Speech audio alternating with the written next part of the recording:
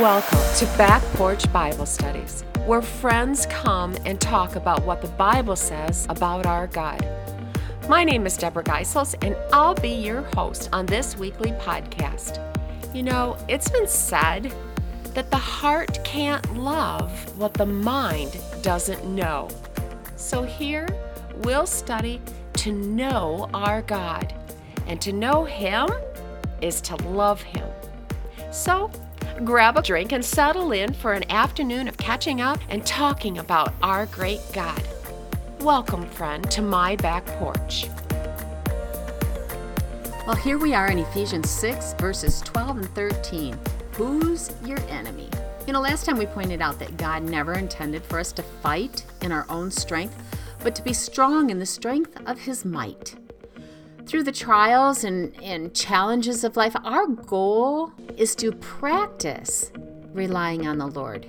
Yeah, practice.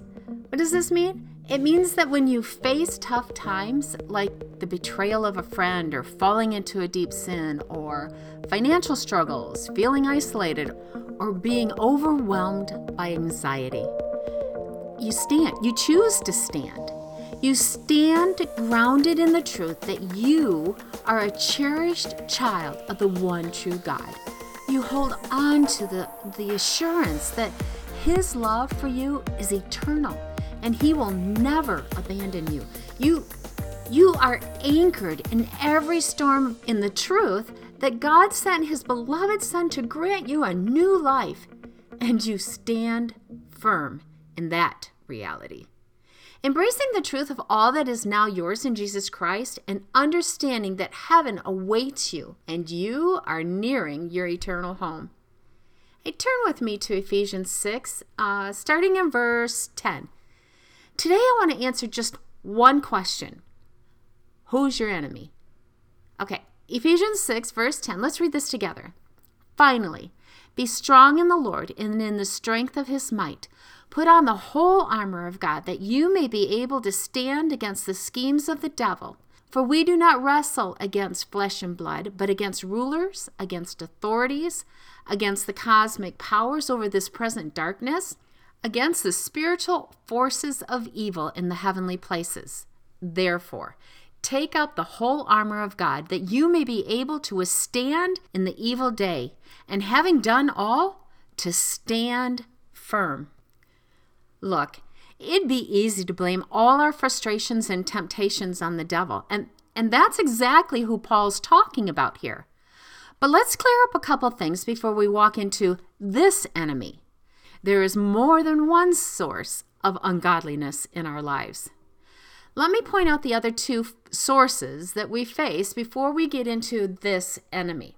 Number one, let's just start out with the most obvious, ourselves. How many times have you said or heard, we are our own worst enemy? Well, Paul couldn't agree with you more. In fact, he writes to the Romans about it in Romans 7, 14 through 25. Let me read that for you. If you want to flip over there, Romans 7, it's at the end of the chapter. He says, for we know that the law is spiritual, but I am of flesh, sold under sin. For I do not understand my own actions. For I do not do what I want, but I do the very thing I hate. Now, if I do what I do not want, I agree with the law that it is good. So now it is no longer I who do it, but sin that dwells within me. For I know that nothing good dwells in me, that is, in my flesh. For I have the desire to do what is right, but not the ability to carry it out. For I do not do the good I want, but the evil I do not want is what I keep on doing. Poor Paul, you can hear his frustration, and who hasn't experienced it? Verse 20, now, if I do what I do not want, it is no longer I who do it, but the sin that dwells within me. So I find it to be a law that when I want to do right, evil lies close at hand. For I delight in the law of the Lord, in my inner being, but I see in my members another law, waging war against the law of my mind and making me captive to the law of sin that dwells in my members. Oh, wretched man that I am, who will deliver me from the body of death? Thanks be to God through Jesus Christ our Lord. So then, I myself serve the law of God with my mind, but with my flesh I serve the law of sin. Man, who hasn't been there? Paul, saved by the grace of God and freed from the power of sin, still finds himself wrestling with his old sinful nature. Are there any old patterns in your life that even as a Christian you still wrestle with? Of course. We wrestle with that old thing until we see Jesus face to face. As Christians, we have two natures. The new life, which we receive when we accepted Christ, and the old sinful nature called the flesh, which Paul was talking about. The new nature is controlled by the Holy Spirit, but the old nature is characterized by sinful desires. When the sinless new nature is placed alongside the depraved old nature with which we were born, there is conflict. Galatians 5:17 describes it very vividly. It says, "The flesh lusts against the spirit, and the spirit against the flesh. And these are contrary to one another." Boy, isn't that the truth. But through our salvation, Jesus broke the bonds that held us prisoner to our sinful nature. You see, before we were saved, we had no option. We were slaves following the prince of darkness and unable to do differently. But God, in his grace and mercy, sent Jesus to the cross to break the power of sin over us. It no longer dominates our very being. However, as Paul so accurately describes, while sin's power over us was broken, it was not annihilated. The flesh manifests itself in many forms. For example, the new man, the new nature that is in us, knows we should study God's word. But the old man, the flesh, tries to keep us too busy to do that. The new man knows we should be peacemakers, but the old man thrives on controversy. The new man knows we should be patient with people and witness to them, but the old nature doesn't care. You see, resisting our fleshly desires is a form of dying. As described in the Bible in 1 Peter 2:24, our corrupt flesh seeks satisfaction, believing it leads to happiness. And denying it feels like sacrificing something special. Every day, we must acknowledge that nothing good resides in our flesh. When we obey the Spirit's guidance and reject our fleshly impulses, we're only rejecting what harms us, such as immorality, impurity, covetousness. This type of, quote, dying is merely shedding death, a choice worth making daily as it leads to life. Since our flesh's cravings are strong, we must pray for the Spirit's strength, recognizing the greater power within us, the Spirit-controlled self over the old self. Our sinful flesh brings only death, but by the Spirit's guidance, putting the flesh to death allows us to truly live. Today, when your unruly flesh makes maddening demands on you, remember this: it will not kill you to deny your flesh. You are choosing life. Another more subtle yet just as formidable enemy as the sinful nature within is the world system without. The Bible warns us not to love the world, and it reminds us that if we're friends with the world, we're actually enemies of God. The world here means the entire way of thinking and living that dominates culture contrary to God's ways. This world is all about putting us at the center, ignoring God, and living by selfish and ungodly standards. It says this is the only life that matters and promotes values like greed and power, selfishness, ambition, and pleasure. And it can seem intoxicating, exciting, and glamorous, tempting us to prioritize it over our spiritual values. It can even seem comfortable because we're so used to it. Studying God's Word opens our eyes, preventing the world's perspectives from blinding us through ignorance. It's not unlike the federal agents who train to spot counterfeit money by studying authentic bills, not the false ones. They study authentic bills until they master the look of the real thing. Then, when they see the bogus money, they recognize it. What's so subtle about our worldview, you ask? Think about it for a minute. If I don't know the truth, how in the world will I recognize false values held by the world? You see, if we don't know the truth of God's Word, we will inadvertently follow the thinking of the world around us. If we're not basing our thinking on God's Word, we unknowingly or instinctively respond as the culture dictates. For example, when we think we are being nice to people who live opposing God and headed toward self-destruction, we aren't loving them at all by letting them live in their own reality. We've bought into what the world says about being tolerant. Truth represents the genuine principles rooted in God's Word. It embodies values such as love and selflessness and obedience to God. The world system is counterfeit, containing deceptive teachings and false values.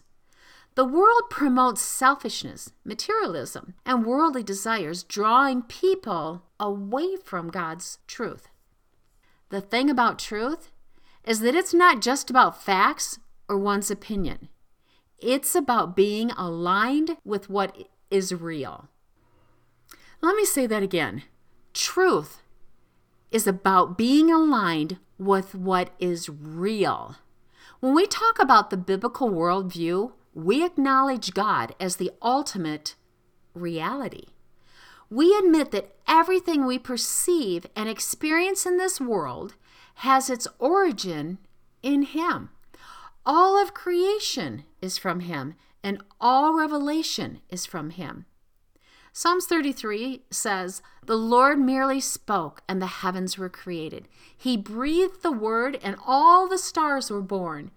For when He spoke, the world began. It appeared at His command." The Bible clearly points to the Word of God as the basis for reality, not relative reality, not relative truth, but truth.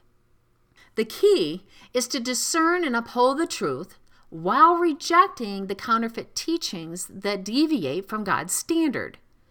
This requires a careful examination of God's Word and seeking wise advice and growing in our understanding.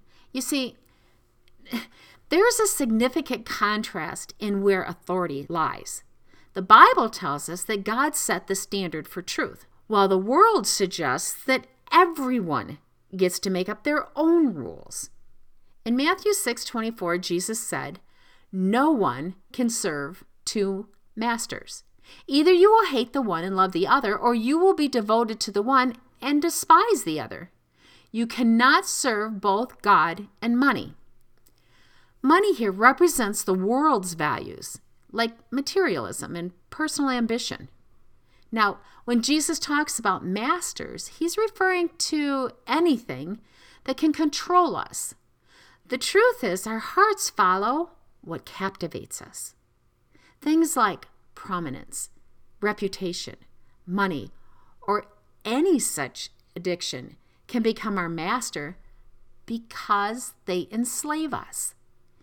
In this context, Jesus specifically highlights money as a master opposed to serving God. He's clear that we can't serve two masters. So, following Jesus means abandoning all other masters. In the Old Testament, Joshua put it brilliantly.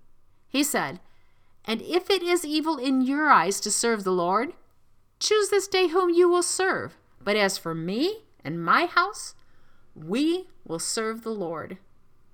It really simplifies life when we look at our lives and determine who we are serving: God, the world, or ourselves. All right, but down in Ephesians 6, verse 12, it begins by stating who we are not wrestling against: flesh and blood. But hold on a second. I know flesh and blood, and I mean, it often feels like it's people who attack us, right? So what is Paul saying? Who are we wrestling against if not people? Well, when Paul declares that we do not wrestle against flesh and blood, the importance is not to deny the existence of tangible adversaries who are human and cause significant harm physically, emotionally, and spiritually. Paul is trying to stress that there's a whole other layer to this struggle. It's not just about the visible human influences. There's a much bigger enemy lurking behind the scenes. He is called the ruler of darkness, the devil with rulers and spiritual forces of evil. That's our third enemy, the power of darkness. Satan uses the allurements of the world and the appeal of the flesh, the first two enemies, to try and get us to do what God prohibits. Satan's biggest weapon is accusation, bringing shame, defeat, and the feeling of worthlessness.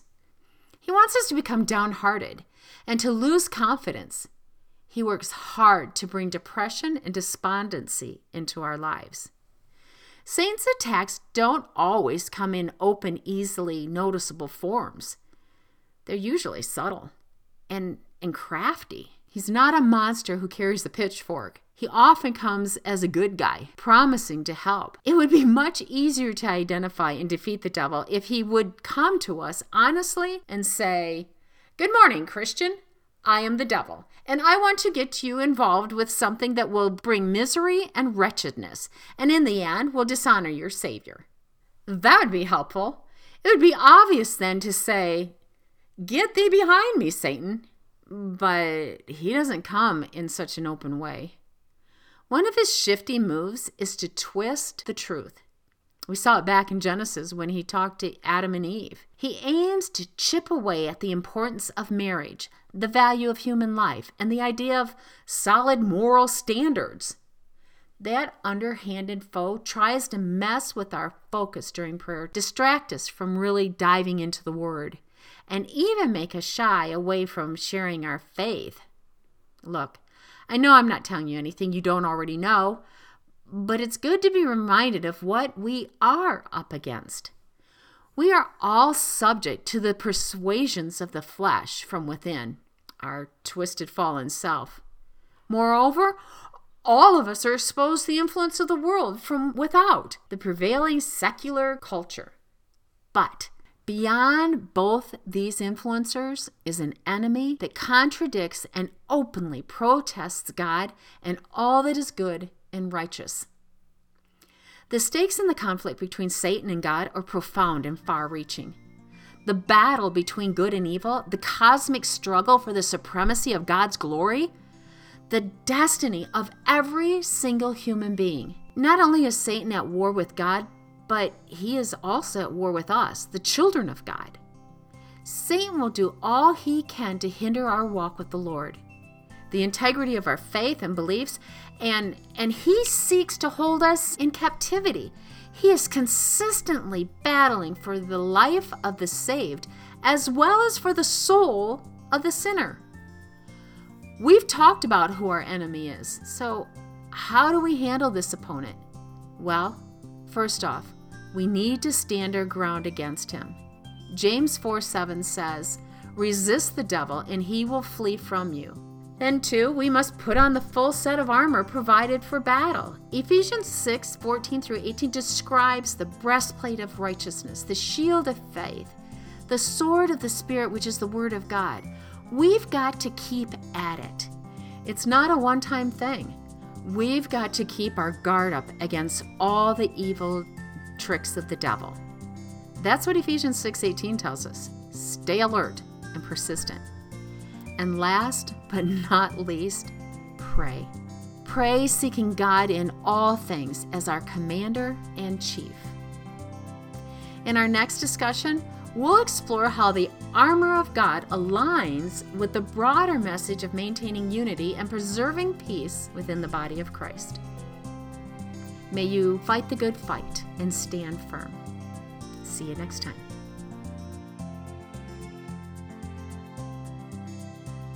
Thank you for joining us today on Back Porch Bible Studies. We are a ministry of women in Christian leadership.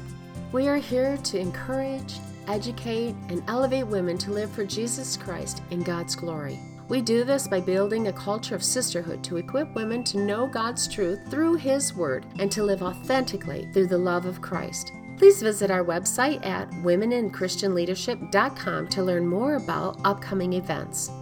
Back Porch Bible Studies would like to thank our sponsor, the faith-based business of Millennium Metals, in business to serve Christ.